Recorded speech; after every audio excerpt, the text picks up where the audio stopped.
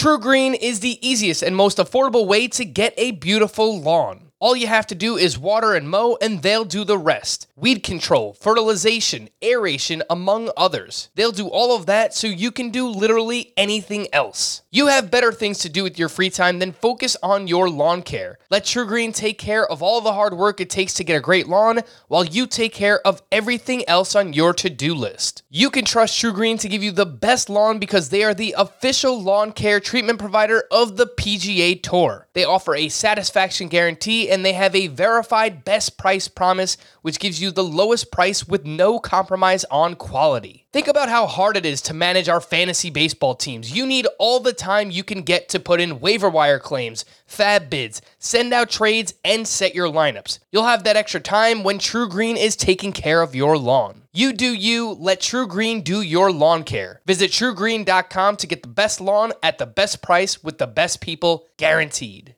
If you've ever been in the market for a new home, you know home shopping can be a lot. There's so much you don't know and so much you need to know. What are the neighborhoods like? What are the schools like? Who is the agent who knows the listing or neighborhood best? And why can't all this information just be in one place? Well, now it is on Homes.com. As somebody who's been through this, I can tell you these features are so incredibly valuable. They've got comprehensive neighborhood guides and detailed reports about local schools, and their agent directory helps you see the agent's current listings and sales history. The area you live in is just as important as the house itself. You can get to know a neighborhood without ever setting foot in it. Say you're a really active person. You could find out about the nearest parks. Do they have a baseball field? Maybe you want to join a softball league like Chris and I play in. Also, Homes.com collaboration tools makes it easier than ever to share all this information with your family. It's a whole cul-de-sac of home shopping information all at your fingertips. Homes.com. We've done your homework.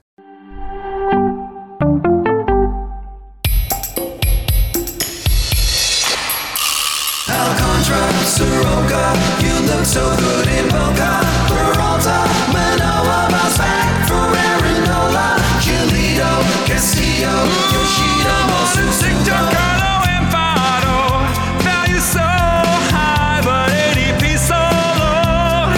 Frank Love's hip some kind of Joe. Now let's get on with the show. Happy Kokomo Friday, and welcome in to Fantasy Baseball today on September 16th. Frank Stanfield joined by Scott White. Today on the show, Drey Jameson looked pretty good in his debut. Shane O'Mac is back. Week 25 sleepers, 2-star pitchers, and much more. Before we get into it, Scotty, listening to the Kokomo Friday theme song, which obviously we love, we're jamming out. I wonder how many years we'll have to go in the future before we think, who the heck was Connor Joe? That is the downside. Yes. You make it too topical, then it's going to sound dated very soon. Even though it's fun and it's wonderful in the moment. Oh, look at this. Like, it's just so well suited for our show. But yeah, already it's like Connor Joe will never be a fantasy entity again. I feel pretty comfortable saying that. He couldn't get it done in Colorado. That's it. Hey, I actually sent out a few trade offers in the Scott White Dynasty League earlier in the season, and thankfully they were turned down because, frankly, I do agree with you. I don't have much faith in our boy Connor Joe, but for the real OGs out there, a couple of years from now, we'll be looking back and you'll remember, hopefully, who Connor Joe is. Let's get into it. Oh my goodness gracious! Oh my goodness gracious, Scotty, you are up. All right, I will take the low-hanging fruit, the Olive Garden breadstick. I will take Drey Jameson, who, yes, much like his fellow rookie teammate, Ryan Nelson, Drey Jameson had a brilliant 7-inning debut against the Padres. 2 hits allowed, no runs, struck out 5, 8 swinging strikes on 90 pitches. I mean, that's not an impressive number, and 5 strikeouts in 7 innings, I guess, is not particularly impressive either. But 2 hitting a team over 7 innings, a playoff-bound team over 7 innings in your major league debut obviously is.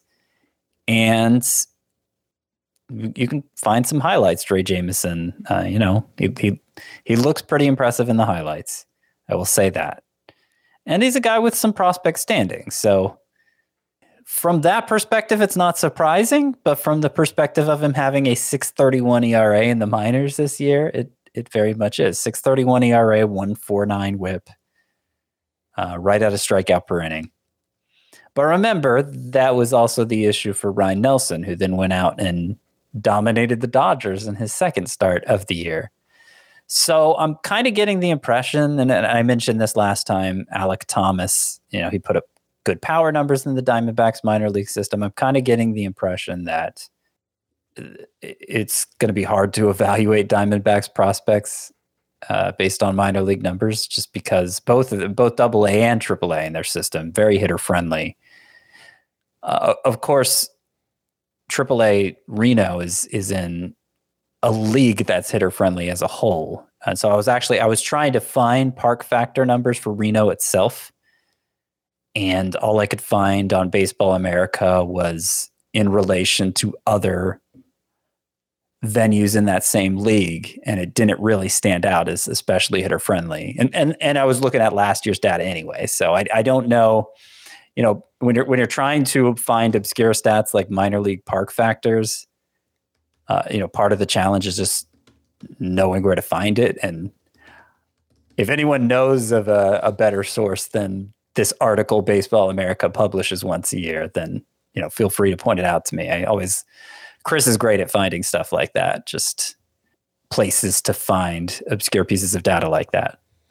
But what I'm trying to say is Reno doesn't, by what I can look up, Reno doesn't stand out in that way, and yet we're seeing this happen, twice in a row now. Pitchers who weren't supposed to struggle in the Diamondback system, who very much did, and then come to the majors and look great. Now, having said all that, Drey Jameson's next start is against the Dodgers. Is Lightning going to strike twice like it did for Ryan Nelson dominating the Padres, and then the Dodgers? Can Drey Jameson perform the same feat? With everything on the line, I'm going to bet against it. So I'm not sure there's much practical application for him at this point in the season. But, just from the perspective of scouting for next year, Drey Jameson could put himself in a position to be somebody we think about taking late in drafts. So, Scotty, I found an article here from milb.com, that's MILB.com, where you can find all your minor league stats and lots of fun things for prospects. And according to this article, they have a chart with park factors. This is based on last year, so 2021 in the PCL. Last year, exactly. Which could be, could be different this year. Yeah, it could be. Definitely could be.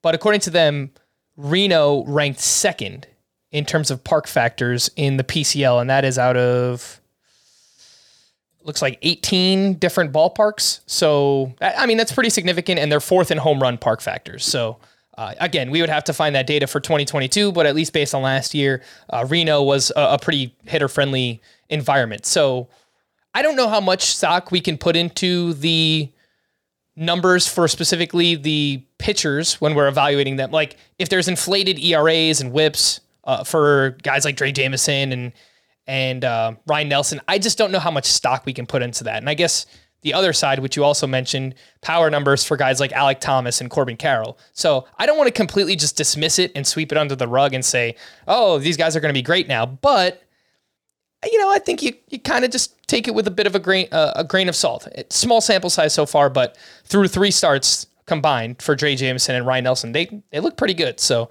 especially if you have either of these guys in dynasty leagues, that obviously you're excited at what you've seen through the very small sample size, 3 starts. What was that first park factor number you gave for Reno? Because you said the second one was home runs, they're fourth. So that's what I have too. It's just in terms of runs, they're second among the PCL ballparks last season. That's interesting. So Baseball America has different stats for last year because they have them fourth in runs in the PCL as well. Well, either, I guess, fourth out of 18 ballparks, that would still rank pretty highly. But yeah, what I'm looking at is second. So anyway, the point is that maybe these guys are actually pretty good. Ryan Nelson and Drey Jameson rather. I agree. I don't think you're picking up either one, but let's see how they finish out the season. Dre Jameson, 3% rostered. Just in terms of the pitch mix here, he threw his fastball 44%, four-seam fastball, 44%. His sinker was 28%. So really kind of just leaning on those two fastballs so far. 17% slider, 10% changeup. And he did average 96 miles per hour on his fastball. But he did look very good. So shout out to Dre Jameson in his debut. Oh my goodness gracious, for me, Scotty, is Lance McCullers, who we have not really talked about much since returning from the IL. He put up a season-high 11 strikeouts against the Oakland A's. He went 6 innings, 2 runs, those 11 strikeouts to 4 walks. He had 16 swinging strikes on 99 pitches. His 11 strikeouts are his most in a start since July 29th of 2018. So really great one here for McCullers. And through 6 starts, he's got a 2.34 ERA, over a strikeout per inning. The walks are just a huge issue, Scott. 4.9 walks per 9 for McCullers so far. Do you feel comfortable starting him at Tampa Bay next week? They are 21st in WOBA against right-handed pitching. I wouldn't say it's a high priority. Yeah, the walks do concern me. And I mean, this was clearly the best McCullers has looked so far, which is nice to see. But a 1-start week, a pretty good matchup there against the Rays. But still, I think most highly competitive teams at this stage of the season are probably going to be able to do better than McCullers. If I could get him on my sleeper pitchers week, if I could get him on my pitcher, gosh, I can't talk today. If I could get him on my sleeper pitchers list for this week, he would probably rank 5th at best. So I wouldn't say it's you can do it, but I wouldn't say it's the highest priority to start McCullers. And he is not on your sleeper pitchers list because I assume, is 2 rostered at this point. Yeah, 2 rostered. He's 89% rostered. He's 66% started, which, kind of makes sense. There's probably some shallower formats, some 10-team leagues in there, 12-team points leagues where you only start 5 pitchers, where Lance McCullers, again, might not be a priority for you, but this was a great start for him. And, if he can finish out the season strong and maybe show us something in the postseason, maybe we're excited about drafting Lance McCullers once again in 2023. We mentioned Dre Jameson earlier. Let's talk about another prospect, a hitter, Jordan Groshans. He followed up his 3-for-3 outing on Wednesday with his first career homer on Thursday. And it wasn't like a moonshot or anything like that. No kind of crazy EV. But I thought it was pretty impressive. I watched this home run. It was an inside pitch. It was really in there. And he pulled his hands in. I was really impressed. And, he was able to pull it down the line. So just kind of impressed by his hitting mechanics, his hitting skill to get that one out. He's only 7% rostered. I don't think he's a high priority either, Scott. But Jordan Groshans, 6 games next week, does have Cubs and Nationals pitching. So maybe if you play in a deeper league and you're really desperate for a middle infielder, maybe. I don't know. Yeah, the Marlins matchups are pretty good.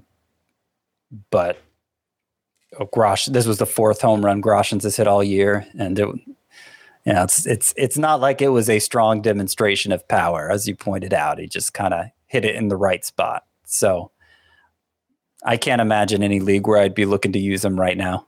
Oh, right. Oh my goodness gracious. Offense from Thursday. The White Sox, they hit 5 home runs up against the Cleveland Guardians. I believe they were facing a pitcher in his major league debut. Poor guy, I'm sorry. But the point here is that they hit 5 home runs. Andrew Vaughn hit his 16th. Gavin Sheets hit his 13th. Yasmani Grandal hit his 9th. Yoan Moncada hit his 10th home run. And in 8 games since returning, he's batting .389 with 3 homers, 91 mile per hour average exit velocity, and a 52% fly ball rate. So really small sample, but Moncada is kind of doing some things right now. And then Elvis Andrus, who hit his 14th home run. That is now the 2nd most in his career. I don't know what's going on. Turning back the clocks. If you lost any kind of middle infielder to injury and you just kind of scooped up Elvis Andrus, he has been amazing. 25 games with the White Sox, .308 batting average, 6 homers, 3 steals. We'll get to him a little bit later on with the sleeper hitters. Scott, I want to ask you about Moncada. I read off the numbers. He's hitting the ball hard. He's putting it in the air. 54% rostered. He's got 6 games next week. Any love for Yoan Moncada next week? The matchups are decent. He's got a 3-game series against the Tigers. it's basically been 2 games. He had that 5-hit game in Oakland, the launching pad, and then he had this 4-hit game on Thursday. In between, he went 2 for 17. And correct me if I'm wrong, but this home run he hit on Thursday was a 420-foot home run. He hit it 104 miles per hour. Now, 104 miles per hour is, it's hard contact. Is it 420-foot contact? I mean, I'm sure somebody could tell me, somebody who's a little more statistically minded could tell me if that's normal. But that seems like I don't feel like most 420. I feel like most 420-foot home runs are hit harder than that, right? Like something going on. So what are you getting we talked at, about Scott? the home run to fly ball rate was higher in September, the highest it's been all year. I mean, it could just be environmental conditions. The ball's stored in the humidor this year. It's just this is the most optimal environment for those right now. But I don't know. It just makes me wonder. That's all. And about Moncada specifically, I just feel like it's a lot, but I still feel like it's too little, too late. So I was watching the Diamondbacks game later on, and to see Trey Jameson, I wanted to see what he was doing. Emmanuel Rivera hit a home run. It was 98 miles per hour off the bat. And they showed the StatCast data for it. And the league average on home runs this season is 104 miles per hour, according to the graphic that they showed. So Moncada hitting this home run 104 off the bat. I'm sure average home run distance is not 420. Obviously, not every home run is created equal. I understand that, but yeah, it's not purely a measure of exit velocity, how far the home run goes. Of course, you have trajectory and all of that, but I don't know.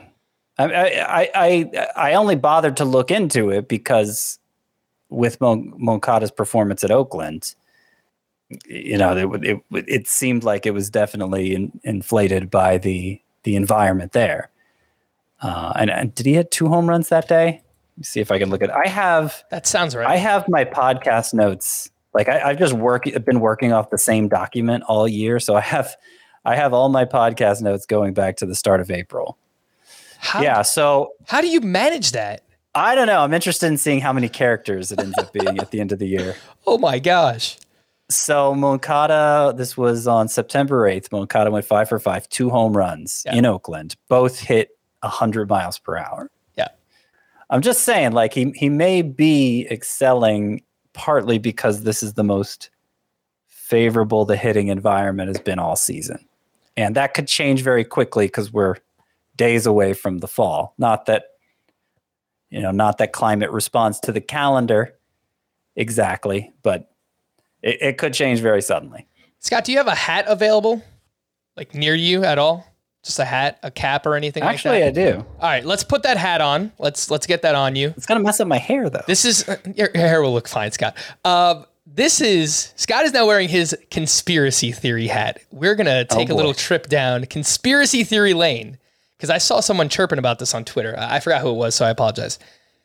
Aaron Judge obviously is chasing a home run record. It's not the home run record. Some people consider it to be the home run record. I don't myself. It is the American League home run record for what it's worth. Obviously, he's chasing Roger Maris, 61 home runs. Would it really surprise anybody if MLB was like, hey, let's mix in some of those juice balls and hopefully Aaron Judge can break this record and we can make a big deal about it and get some eyes on baseball? Would not surprise me one bit, Scott.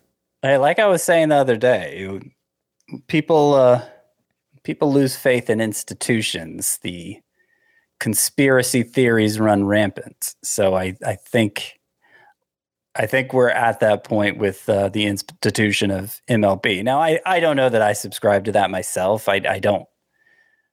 I think that requires a level of intention that they generally don't demonstrate and foresight that they don't generally demonstrate. And so I don't know that that's it. But I have thought this, and I was tweeting about the other day, and it was, it seemed like kind of a novel thought. We've learned in the past 5 years or so just how much of a difference very small deviations in the ball, the way the ball is manufactured, can make. Like how tightly it's wound, the firmness of the core, etc. Just very small, imperceptible differences can make a huge difference in how and how home runs are hit, how frequently they're hit. So, you look back at 1961, you got Roger Maris hitting 61, you got Mickey Mantle hitting 60, and like home runs were basically up across the league. So I'm just saying, like, for most of the history, the manufacturing of the balls has been done by hand. There had to be a ton of variability in how they were put together. Like, it just makes me question how legitimate any home run record is, because like so much just depends on the equipment. And I haven't done enough research into the history of baseball to know if there would have been any motives to, I don't know, have a bouncier ball back then, but obviously, no, I don't think anybody knew. Like, this seems like a recent. I don't even know that they had the equipment to test that. Right? Yeah, but it would not surprise me if they do it now, because we've seen them kind of change the ball around in different seasons and different months within seasons. So I'm just saying it wouldn't surprise me. Do I personally believe that? Probably not. And I don't want to discount what Judge is doing, because obviously he's been awesome, but it just would not surprise me one bit. Anyway, let's get back to actual baseball. Shane O'Mac is back. Here comes the money. Here we go. Money talk. Here comes the money. Oh, Scott, I've been waiting to hear that song once again. And he looked pretty good. 5 shutout innings with 5 strikeouts against the Blue Jays, 14 swinging strikes on 69 pitches. That is a 20% swinging strike rate in this one. Velocity was up, seemed to be healthy, amped up in this one. Slider was up 2.4 miles per hour. The fastball was up 1 mile per hour. And obviously, I'm not going to read out his season-long numbers because he's been awesome regardless. I think he's in line for 2 starts next week, Scott, so I assume it's all systems go with Shane McClanahan. Yeah. Yeah, and this is pretty impressive. I mean, we knew he wasn't going to go throw 90 pitches, first start back, no rehab assignment, but he got through 69, and as you point out, the velocity was up on everything, so he looked great. And 2 starts next week. Let's see what those matchups are. Not that it really matters. It might. Astros and Blue Jays, it's not great. Look, you're starting. Yeah, I mean, the matchups aren't great, but it's Shane McClanahan with 2 starts after. Right, yes, you're starting. After looking perfectly fine in his return. So, yeah, they don't matter. How about this? Oh, I hope it lines up this way. It probably won't, but Verlander pitches Friday. Can we get Shane O'Mac versus Verlander next week? I don't think it's going to be enough time in between, but man, that would be fun. Whoever wins gets the Cy Young. Let's just kind of put it on the table there. Shane O'Mac versus Justin Verlander. Dylan Cease has something to say about that as well. But anyway, Shane O'Mac looked great. Get him back in your lineups if he isn't already. Some players that are scuffling to the finish line, Scott. I've got two hitters and 2 pitchers here. We'll start off with MJ Melendez, who, man, 0 for 4 with 2 strikeouts here on Thursday. Over his last 30 games, he is hitting 158 with 1 homer, a 504 OPS. And, we've been getting questions about, can I drop this star player? Can I drop this star player? MJ Melendez is not a star, but he is a starting worthy catcher just because the position is quite bad. But at this point, I think you could probably drop someone like this. The question is, who would you add? So would you be willing to drop Melendez for someone like Cal Raleigh or Danny Jansen or Eric Haas? Those are really the only catchers that are popping off right now. No, I mean, that's the thing. Like, you don't have to go far down at the catcher position to get to a really desperate place. Cal Raleigh, I guess, is the most interesting of them. He doesn't have great matchups next week. In fact, no, actually he does. I'm sorry. I was looking at the wrong team. No, the Mariners do have the second best matchups next week. So I could see that, I guess, especially if you're talking about a categories league. In a points league, I think Raleigh strikes out so much that I wouldn't bother. But in a categories league, I could see starting him over Melendez, given how late we are in the season. So, you don't have to worry about, I'm never going to get Melendez back when he turns things around. And it's obviously not a concern right now. So I can see doing that, sure. Would you do it for Yasmani Grandal, who I think he returned in, was it late August? I looked up his numbers. They weren't good. I think this was like his second home run since returning. Right. Yeah. He's just not doing much either. Yeah. I mean, there's no reason to switch from Melendez to him. Right. All right. So if you do want to go with a streamer, Cal Raleigh, potentially someone for next week, Josh Bell has been quite bad with the San Diego Padres. In 38 games, he is batting .204 with 3 home runs, and the ground balls are way up once again, 55% since joining the Padres. Strikeout rate is also up compared to where it was earlier in the season.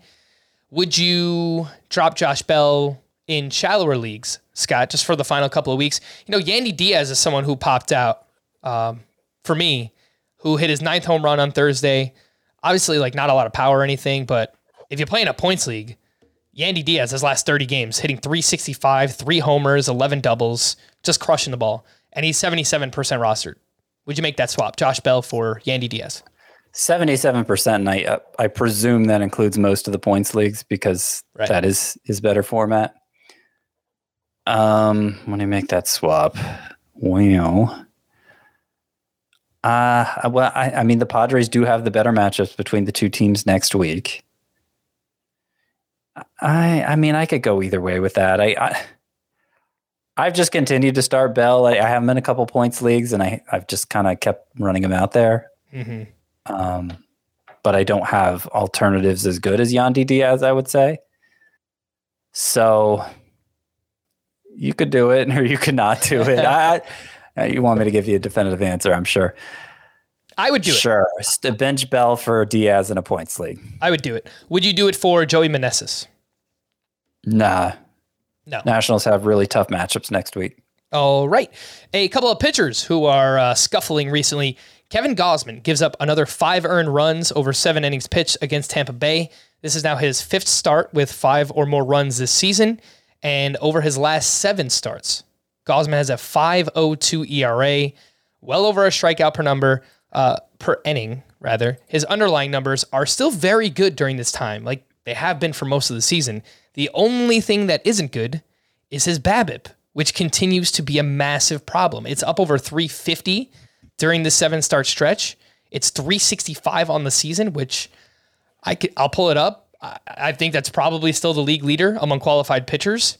It's just it's 100 points higher than last year. It's so weird to figure out. I know he plays in Toronto now, and the artificial turf, maybe when he gives up hard hits, it's just harder to turn into outs there.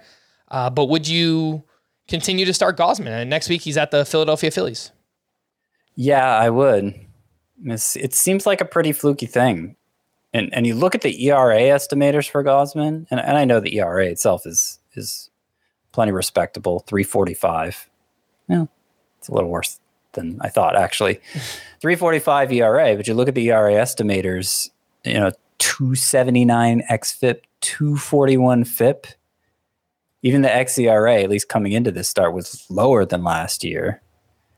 It's been going on all year. So that does give me pause, but sometimes fluky things happen like this with BABIP, and a pitcher just has bad luck all year. You know what? I think it really might be an artificial turf thing in Rogers Center, because he has a 4.67 ERA with a 144 WHIP at home this year. That is Kevin Gausman, 2.45 ERA, 1.08 WHIP on the road. So gonna have to do more research on that in the offseason, but I know Gausman, even with the Giants, he gives up a lot of hard contact. It's just he gets so many whiffs that he's able to kind of wiggle around it. But maybe that hard contact just doesn't work out as well in Toronto. Considering he's on the road next week at the Phillies, yes, I'm going to continue to start him here down the stretch. The last one is Miles Michaelis, who, did you have anything else, Scott, on Gausman? Well, his ground ball rate's really low for what it's worth. It's below 40%. So I think he gives up a lot of line drives too. Like he has this year. Yeah.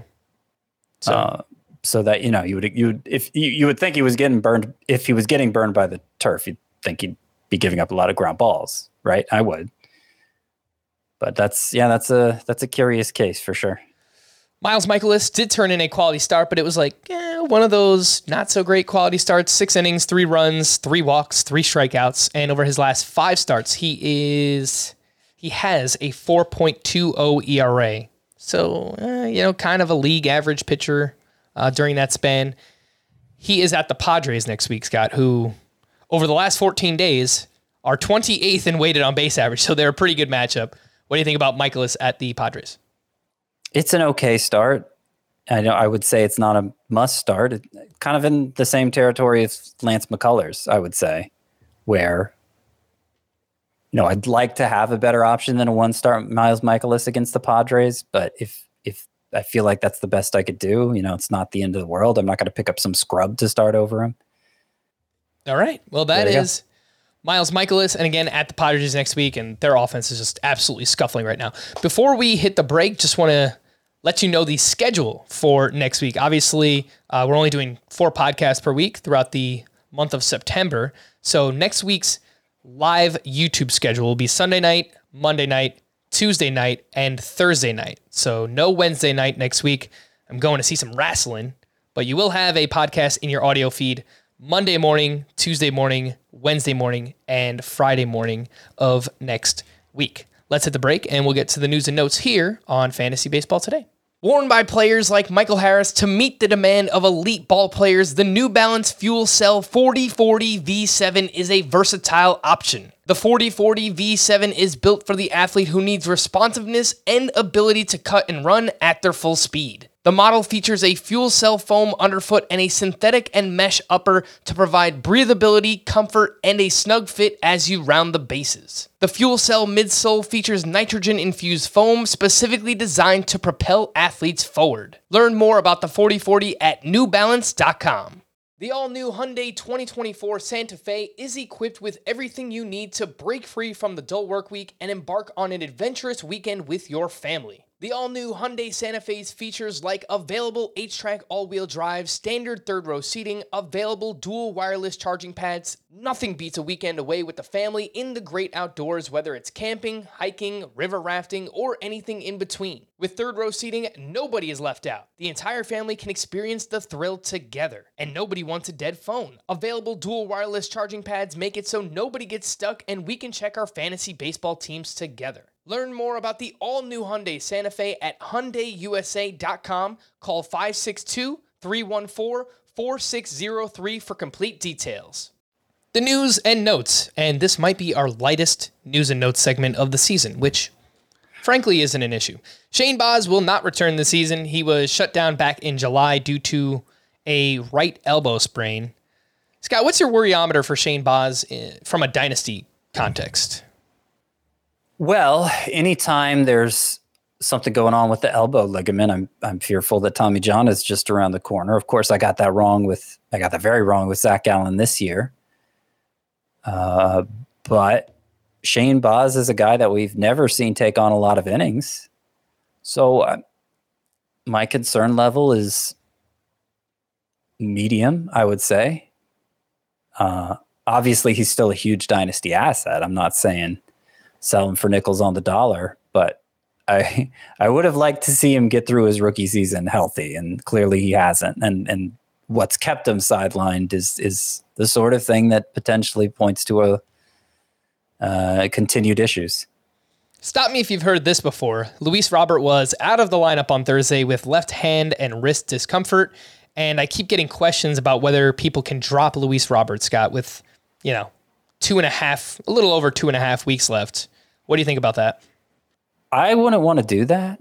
Now, I always wonder when people bring this up, like, what does your roster look like? And in terms of like, how many bench spots do you have? Because I would think it's worth holding on Luis Robert just so it doesn't come back to bite you, Mm-hmm. Like, I don't... Early in the season, you really need... Like, you can't have enough bench spots early in the season because you're trying to cast a wide net and get all those early breakouts off the waiver wire. But at this point in the season, like using that bench spot defensively, I think that's pretty high priority. And obviously Luis Robert is somebody who could do a lot of damage. I understand the frustration and not feeling like he's not playing right now, so you can't start him, but I'd rather hold on to him. It's a good point that you bring up about playing defense this time of year, because I had a buddy tell me about how he dropped Jeffrey Springs last week after his 3-inning outing, where he got piggybacked by Yanni Chirinos. And then his opponent in a 2-week daily lineup matchup picked him up and used him this week when he had that awesome start. He got 6 shutout innings, whatever it was. So, it's kind of rough. You do have to play a bit of defense at this point. It's just, even when Luis Robert has been in the lineup, he clearly isn't himself because he's battling this injury. Let's say he's your worst outfielder, Scott. Would you drop him for Oscar Gonzalez? If I needed to start an outfielder, like if Oscar Gonzalez was clearly the best choice for me to start next week and dropping Luis Robert was the only viable way to get him on my roster, yeah, I guess I'd do that. But I think I'm talking to a very small sliver of people who meet all those criteria. Right. Alejandro Kirk was out of the lineup Thursday due to a sore hip. Rhys Hoskins also out of the lineup after getting hit by a pitch on his hand on Wednesday. X-rays were negative for that. David Peterson will be moved to the Mets bullpen within a few days as expected. Sounds like Max Scherzer will be back early next week. Luis Arraez not in the lineup Thursday due to hamstring tightness. Twins outfielder Trevor Larnach had his rehab assignment moved to AAA. He had core muscle surgery back in June. Reds pitcher Justin Dunn was placed on the IL with right shoulder tightness. And we do have one prospect update.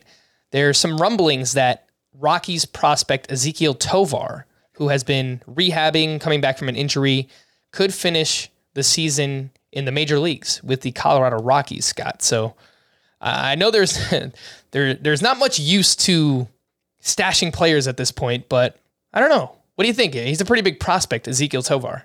Oh, he's probably... It's like a top 20 fantasy prospect wherever. Right. I mean, he's arguably the biggest prospect riser this year. He went from being not a top 100 guy at the start of the year to, as you said, maybe top 20. I think I've maybe even seen him top 15 on some prospect lists right now. So it's definitely interesting. And he'd be jumping straight from AA, only 21 years old. To be a very aggressive move from the Rockies to call him up. Here's the thing. If he's not up by the end of next week, he doesn't get a single game at Coors Field this year. Right. So there's no point in picking him up outside of a dynasty keeper context. I mean, dynasty leagues, I'm sure he's already rostered, but maybe a league where you keep a dozen players or more, it might make sense to pick him up for that purpose. But I don't see us getting use out of him this year. If you just have an absolute dead roster spot that you are not using, I wouldn't mind stashing him this weekend just in case he gets the call, and then he has those 7 games in Coors Field next week. And then if he doesn't get the call for next week, all right, whatever, you could just drop him again. But it's something to think about. Again, if you just have a completely dead roster spot. Let's jump into week 25. Week 25 already, huh? Only 2.5 weeks left. The schedule for next week, we have 16 teams with 6 games. We have 12 teams with 7 games. 2 teams with 8 games, the Diamondbacks and the Dodgers. Thankfully, no teams with 5 games next week. Start or sit these fringe 2-start pitchers. Scott, I have a lot of names on the list, and let's start. It's a big list this week. A lot of quality options too. If you don't have a lot of 2-start pitchers in your lineup next week, that's a problem. Let's start off with our guy, Uncle Chuck, Charlie Morton, going up against the Nationals at home and then the Phillies on the road. I will point out that we got an email from a listener named Lewis who let us know that Charlie Morton has been great this season at home. I think it's a 2.45 ERA and terrible on the road. So I think it's like a 4.5 ERA, something like that. So, 1 start at home, 1 start on the road next week. What do we do? You probably start him.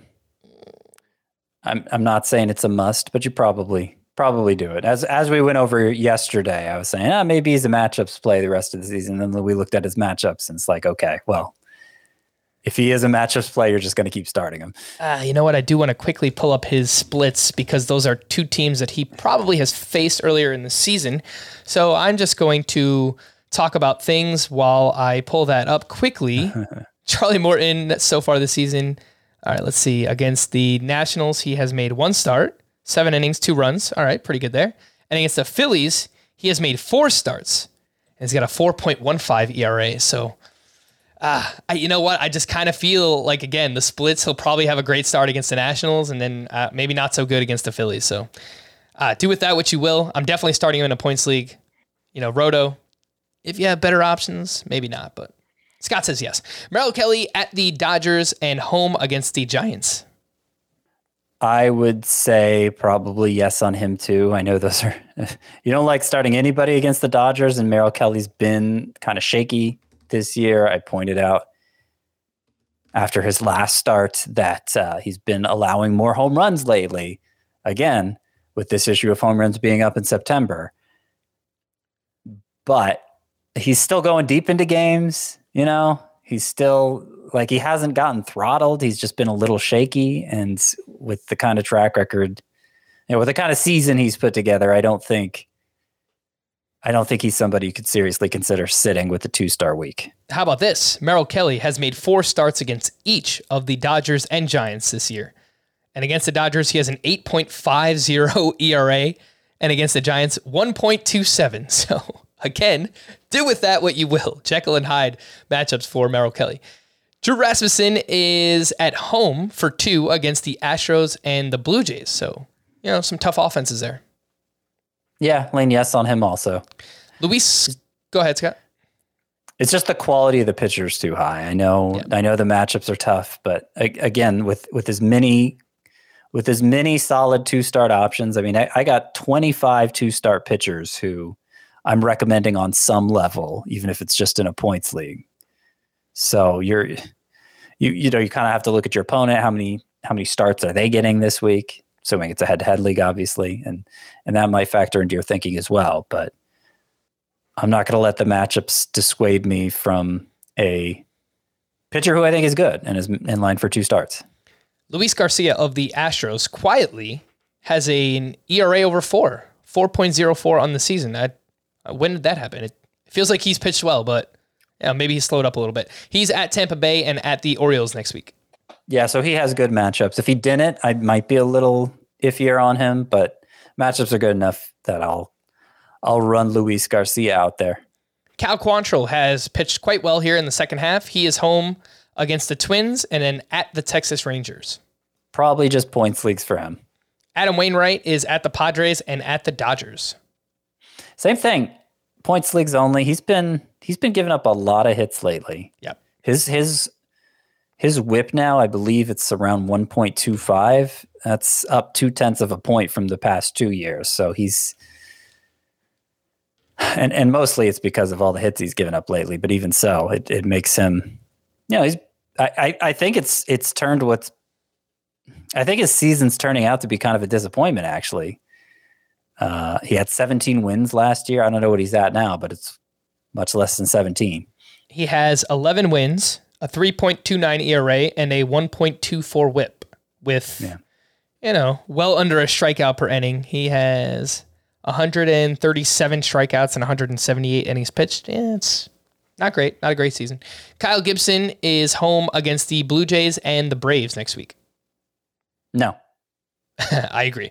Roansy Contreras at the Yankees and home against the Cubs. No. Mike Clevenger, home against the Cardinals at the Rockies. No.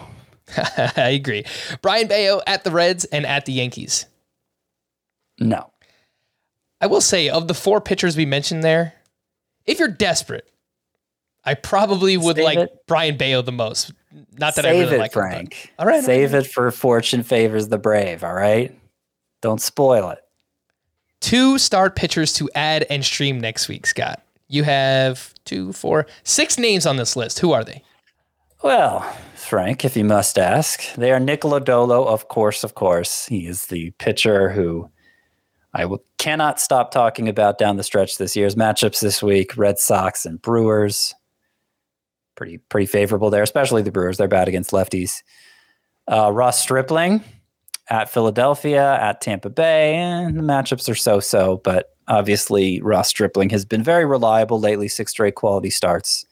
2-start week. I think you go ahead with him. Drew Smiley. We talked about all these guys yesterday. Matchups are ridiculously good. Marlins and Pirates. He's only 35% rostered still for as much as we've been talking about him. And if you did miss the stat yesterday, Drew Smiley in his past 8 starts, 2.23 ERA. So very excited to start him. Patrick Sandoval at the Rangers, at the Twins. okay, so-so matchups, but he's making 2 starts and sometimes he's pretty good. So we'll have him on here as a sleeper pitcher. Jose Suarez gets the Mariners and Twins. We're getting pretty deep on the list here now. That might just be that might be more of a deeper league play, especially like a points league play. And Dean Kramer, same thing. Tigers, really good matchup. Astros, not so much. However, they're both in Baltimore, where Dean Kramer, like every fly ball pitcher, tends to be at his best. Scott, excuse me if you said this. Forgive me if you said this, but you have 2 Angels pitchers on here as 2-star pitchers. They have, even if they have 7 games next week with a 6-man rotation, can they have 2-star pitchers? Sandoval and who else? Jose Suarez. Oh, Jose Suarez. Okay, so let me double check that. I only started thinking about it because I have Patrick Sandoval in a 2-week matchup, and I would love for him to have two more starts next week. I just don't know if it's going to happen. Yeah, I think you're right. I think good catch. Let me double check, see how the rotation's looking. Yeah, they're going 6-man like they always do. Yeah, that's probably not going to happen. I don't know who got left out here. Okay, so I think Suarez. I think Suarez will have the 2 starts. 2-start guy and not Sandoval. My heart. Sorry about that, Frank. You got me hyped for a second. Yeah, I'm going to take him out. I'm not as excited about him with 1 start against the Rangers. Jeez. So that's going to add Adrian Sampson as a 2-start sleeper pitcher. He has those same matchups that Drew Smiley does, Marlins and Pirates. Man, I mean those. My gosh, I do not trust him at all because he doesn't miss any bats. But those are 2 really favorable matchups. He's only 5% rostered. I mean, that's as true of a sleeper as you're going to find. Yeah, you really cannot get better than that in a 2-start week. I mean, maybe Tigers and A's, something like that. Or yeah, and you mean in terms of the matchups, not in terms of the pitcher. Oh yeah, I mean, look, if Adrian Sampson on this list, Adrian Sampson is not a good pitcher. He right. He has a 3.48 ERA with a 1.27 WHIP. Right, so those 2 things do not line up. But these matchups are so good, Scott. I would be willing to play him in a points league, and if you're chasing volume in a categories league, I'm going for it. Those matchups are just amazing. I wanted to make him my Fortune Favors the Brave pick, which is, of course, not really a recommendation. Because I don't really want to recommend him. But he rounds out the list here. I got to have a 10th pitcher. And so it's going to be Adrian Sampson. All right, which brings us to the aforementioned Fortune Favors the Brave. I had a name. Well, I didn't get the 1-start options. Oh, right. What am I doing? Well... or do we do this first? Yeah, we'll do the 2-star pick. I think we usually do this first. I don't know. Okay, whatever. Anyway, Sorry. Fortune Favors the Brave, as Scott mentioned. You've listened to us. You know, this is probably someone you should not be playing, but desperate times call for desperate measures. It's crunch time. So if you are chasing volume, maybe you're down in a 2-week head-to-head matchup, and you just need all the help you can get in the world. Scott, who will be I can't pick Adrian Sampson now because I've already used him as just a normal sleeper. You know, it feels kind of dirty to put Brian Bayo in this conversation because I feel like he's a better pitcher than the ones we normally recommend for this segment. It feels disrespectful to him. I mean, the talent is there, but has he had a start that's been that useful in fantasy yet? I think he's been getting better, but still there are still issues going on there. So I think it's fine. I'll pick Dylan Bundy. He has the Royals and Angels. Yeah, those are pretty good matchups. The one I was going to give out was Tyler Wells. He has the Tigers, but then the Astros. So, one really good matchup, one terrible matchup. And he's been this year. They're both in Baltimore. Yeah. So that definitely could help him. And, the cherry on top is Brian Bayo. We'll give you him as well if you're desperate, but you probably should not play those players. Single start streamers for next week. Scott, who you got? Okay. So a few pretty good ones here. Trevor Rogers gets the Nationals, and I'm back on board with him, especially with a matchup that good. John Gray gets the Guardians, and he looked good in his return. Short start because he didn't have a rehab assignment, but I trust him with that matchup. And Johnny Cueto gets the Tigers. I say that as if it's the last one. It's the second to last one. Marcus Stroman at Miami. Love it. Great start there. Let's move over to the sleeper hitters. The best hitter matchups include the Giants, who have 7 games next week, including 4 in Coors Field, the Mariners, the Dodgers, the Yankees, and the Cubs. The worst hitter matchups, the A's, the Nationals, the Phillies, Cardinals, and the Rays. With that being said, Scott, your sleeper hitters for next week. I don't love these sleeper hitters, if I'm being honest, but it's the best we have. So Jock Peterson, I think, is the big matchups winner. I see names on here, Scott, that you would never recommend. So exactly. Jock Peterson is the big matchups winner. The Giants have the best ones, as you said, in 4 games at Coors Field and only 1 lefty on the schedule. So expect Jock Peterson to play a lot and take advantage of those matchups. Elvis Andrus, of course, has been hot. White Sox matchups are at least decent. 3 games against the Tigers. Keep Brian Hayes. He's been hot lately and especially good against left-handers. The Pirates have 3 of those on the schedule. You mean the Cubs? Because he's on the Pirates. Yeah. The Pirates have 3 lefties on the schedule. Oh, I thought I heard it as you were saying, like the Pirates have 3 lefties pitching, and I'm like, wait, that doesn't make sense. Continue. No, but he is going against Cubs pitchers, so the matchups are not bad for Brian Hayes. Isaiah Kiner-Falefa. Let's go. Hey, Yankees have the 4th best matchups, and he's been as hot as Isaiah Kiner-Falefa can be. We talked about Will Myers yesterday. He gets a 3-game series at Coors Field, and has been playing first base consistently, hitting pretty well. So I do have Oscar Gonzalez and Gunnar Henderson on this list just because I think they're under-rostered. Their matchups are whatever, but they're not bad enough to steer me away from them. And they meet the roster threshold of qualifying for this list, so they're on here too.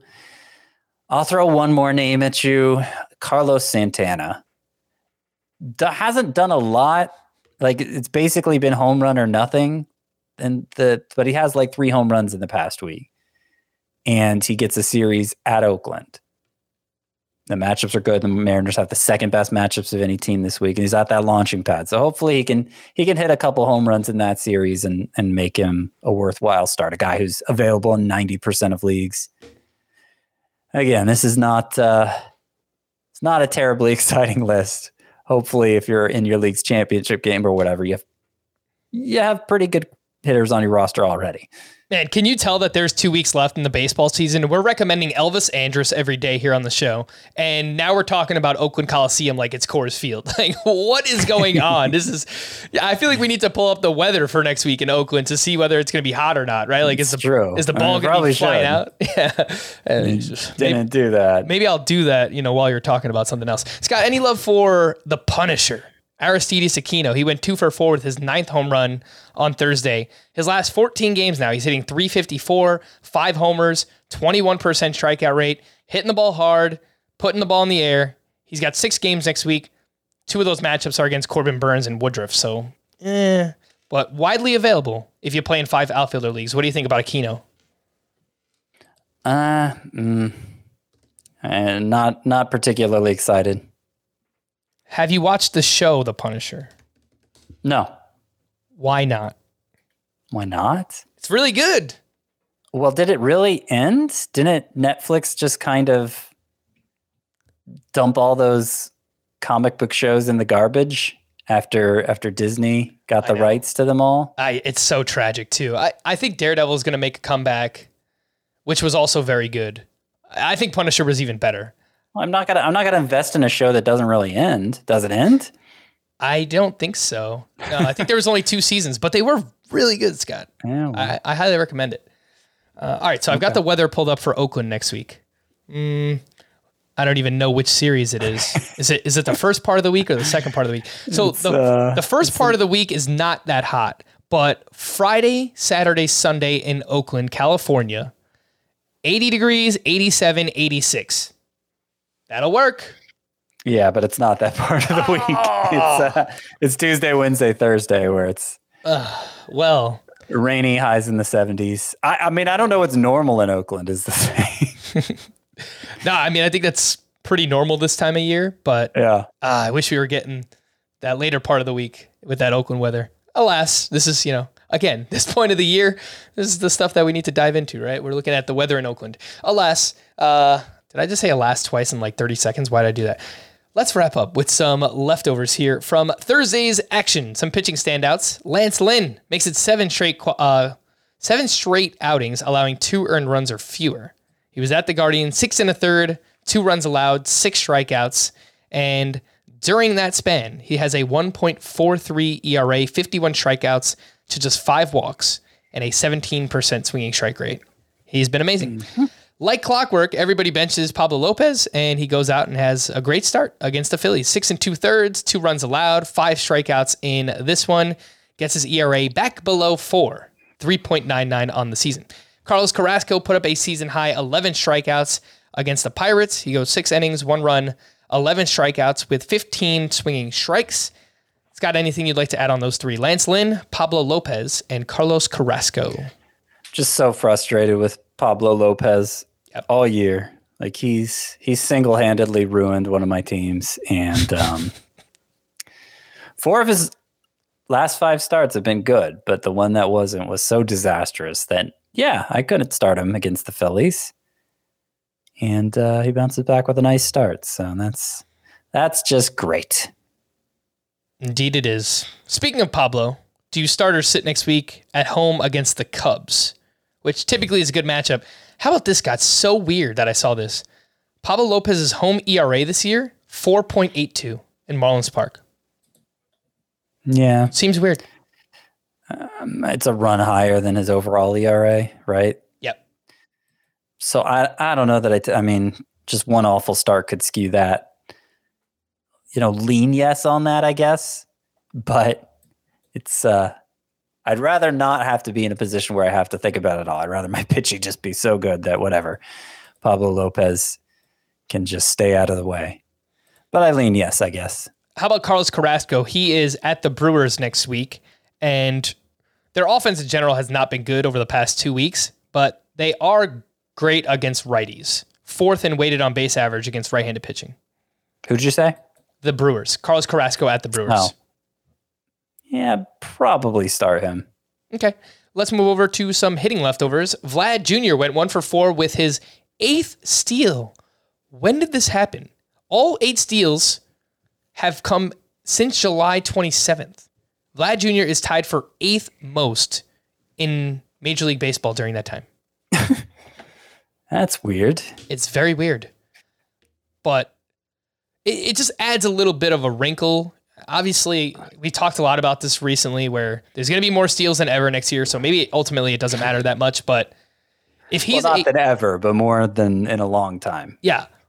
If he's a 280 hitter with 35 home runs and, 6 or 7 steals, that matters. I mean, that factors into his roto output. So for years, it helped Freddie Freeman. So I don't know, maybe. Yeah, I don't know that it will anymore next year, though. I think 6 steals will be basically irrelevant given the number of players that are going to have 15, 20 plus. That's my guess. Yeah. And I don't think Vladimir Guerrero is going to be one that has 15, 20 plus. Francisco Lindor went 1 for 5 with his 24th homer. Yordan Alvarez starting to pick it back up. He has 3 straight multi-hit games. That's good. Getting hot at the right time. Salvador Perez went 2 for 4 with his 21st homer. Better late than never, Scott. 43 games since returning from the IL. Salvador Perez is hitting .291 with 10 homers, 34 RBI, 92.8 mile per hour average exit velocity, 45% fly ball rate, and that is a 34 homer, 118 RBI pace over 150 games. Yeah, it's more like it. Yeah, where was that? Go, Salvi. If he'd done that from the beginning, yeah, then I'd be patting myself on the back right now, but he didn't. Carlos Correa went 1 for 2 with 2 walks and his 21st homer. Just having a fantastic September. Looking to opt out and maybe cash in another big contract. But In the month, he's hitting .373, 6 homers, a 1233 OPS for Carlos Correa. Ketel Marte hit his 11th home run, which ended a 36-game homerless drought for Ketel Marte. I just wanted to take a little bit of time, Scott, to take a look at Marte and figure out what went wrong this season. You know, you look at his career, and it's kind of this roller coaster. One year, he looks like an MVP candidate. He was dreadful in the shortened season. He bounced back last year. He looked pretty good once again. And then, you know, we had confidence coming into this year, and, you know, he's taken another big step back. 411 slug, 161 ISO. His home run to fly ball ratio basically, it's not basically, it's more than chopped in half from last year to this year. So what have you seen? What went wrong with Ketel Marte this year? You know, that's a good question. You look at it even now, and like max exit velocity, 96th percentile. Like when he gets into one, he really gets into one. And so that makes me think he should be a pretty good source of power. I mean, even the average exit velocity is not bad. It's 68th percentile. It is down compared to last year, though. Quite a bit. But yeah, it is. But it's good enough that you wouldn't expect him to have only 11 home runs and that extended drought. But, you know, apart from 2019 when he hit the 32 home runs, and 2019 was, of course, the year that everybody set a career high in home runs because of the juice ball, there isn't really a lot of evidence that he's a home run hitter of any sort, apart from that one season. Yes, he had 14 in 90 games last year, which is a pretty good pace, but not like, oh, this guy's a slugger, you know? Mm-hmm. So I don't know. I'm tempted to say I'm out on Ketel Marte, but like second base is a pretty dreadful position. Yeah. And you see that StatCast page and you're like, yes, you know, this looks like a pretty talented player. Yeah. I don't know. Maybe Chris is going to talk us all into him again next year. Probably. That's exactly what I'm thinking right now. The call to the bullpen for the Marlins. They had a 2-run lead. Tanner Scott pitched in the 8th. Dylan Floro then pitched in the 9th. He gave up a run, but did pick up his 5th save of the season. That's now 2 saves in a row for Dylan Floro. He's 11% rostered. For the Astros, Ryan Presley was unavailable. Rafael Montero picked up his 13th save. For the Twins, I guess Jorge Lopez was unavailable. He did pitch on Wednesday, but it's not like he was... Jorge Lopez hasn't had a save in September, and he's been bad since coming over the Twins. Yeah, not good. Yohan Duran struck out 2 for his 7th save in that Twins game. And then for the Reds, Alexis Diaz gave up a run, but picked up his 7th save. He is 40% rostered. Scott, let's say you need saves. We're going to rank these 4. Alexis Diaz, Dylan Floro, and I had the other 2 on my mind, and now they're gone. Jose Leclerc and Pete Fairbanks. Those are the 4. Fairbanks, Leclerc, Floro, Alexis Diaz. So this was actually Diaz's first save of September as well. Not that means he's, you know, he could get one tomorrow, obviously. It's just that's how saves work. The Reds are bad. All right. So even though he probably has the most tenuous grasp on the role, I think I'm going to put Fairbanks first, and then Leclerc, and then Diaz, and then Floro. All right. To stream or not to stream, Friday, German Marquez at the Cubs, Marcus Stroman versus the Rockies, Matt Manning versus the White Sox, Mitch Keller at the Mets, and Bailey Ober making his return at the Guardians. Let's go with Marcus Stroman and maybe German Marquez, but not if you're looking to preserve ERA and WHIP. On Saturday, Jose Quintana versus the Reds, Hunter Green in his return at the Cardinals, Trevor Rogers at the Nationals, Eduardo Rodriguez versus the White Sox, and John Gray at the Rays. So I got to go Trevor Rogers at the Nationals, which I guess means he's going to have 2 starts against the Nationals in a row. Generally, that's an advantage for the hitters, but whatever. I think Trevor Rogers is good again. And I'm also fine with John Gray. On Sunday, 1-800-GLEN Otto at Tampa Bay, Bailey Falter at the Braves, Kyle Bradish at the Blue Jays, Javier Assad versus the Rockies, Marco Gonzalez at the Angels, and Ryan Nelson versus the Padres.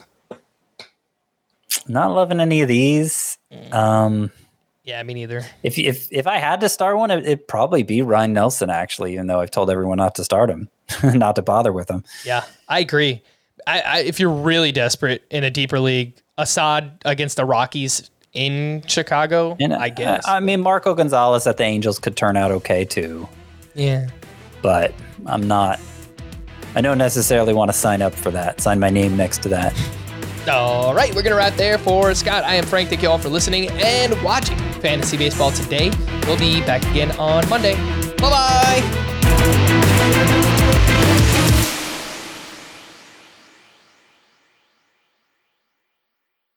Hey, Rob Bradford here. You guys know I'm always up for a good MVP story, and one of the best stories is Wasabi Technology. Wasabi is the world's hottest cloud storage company, and it's become the go-to provider for professional and collegiate sports teams, including 20 Major League Baseball teams like the Red Sox and NHL teams like the Bruins and Vancouver Canucks. Even the Liverpool Football Club is getting in on the Wasabi action. So, why is Wasabi the MVP? Well, Wasabi was purpose-built to free businesses from skyrocketing storage costs and unpredictable transaction fees that the Amazons of the world are charging. In fact, Wasabi is up to 80% less than those hyperscalers and doesn't charge a cent for businesses to access their data. From Wasabi's AI-enabled intelligent media storage, Wasabi Air, to the industry's only cloud storage service with triple protection against cyber criminals, data deletion, and ransomware, Wasabi's taken the lead in driving innovation in data storage and helping sports teams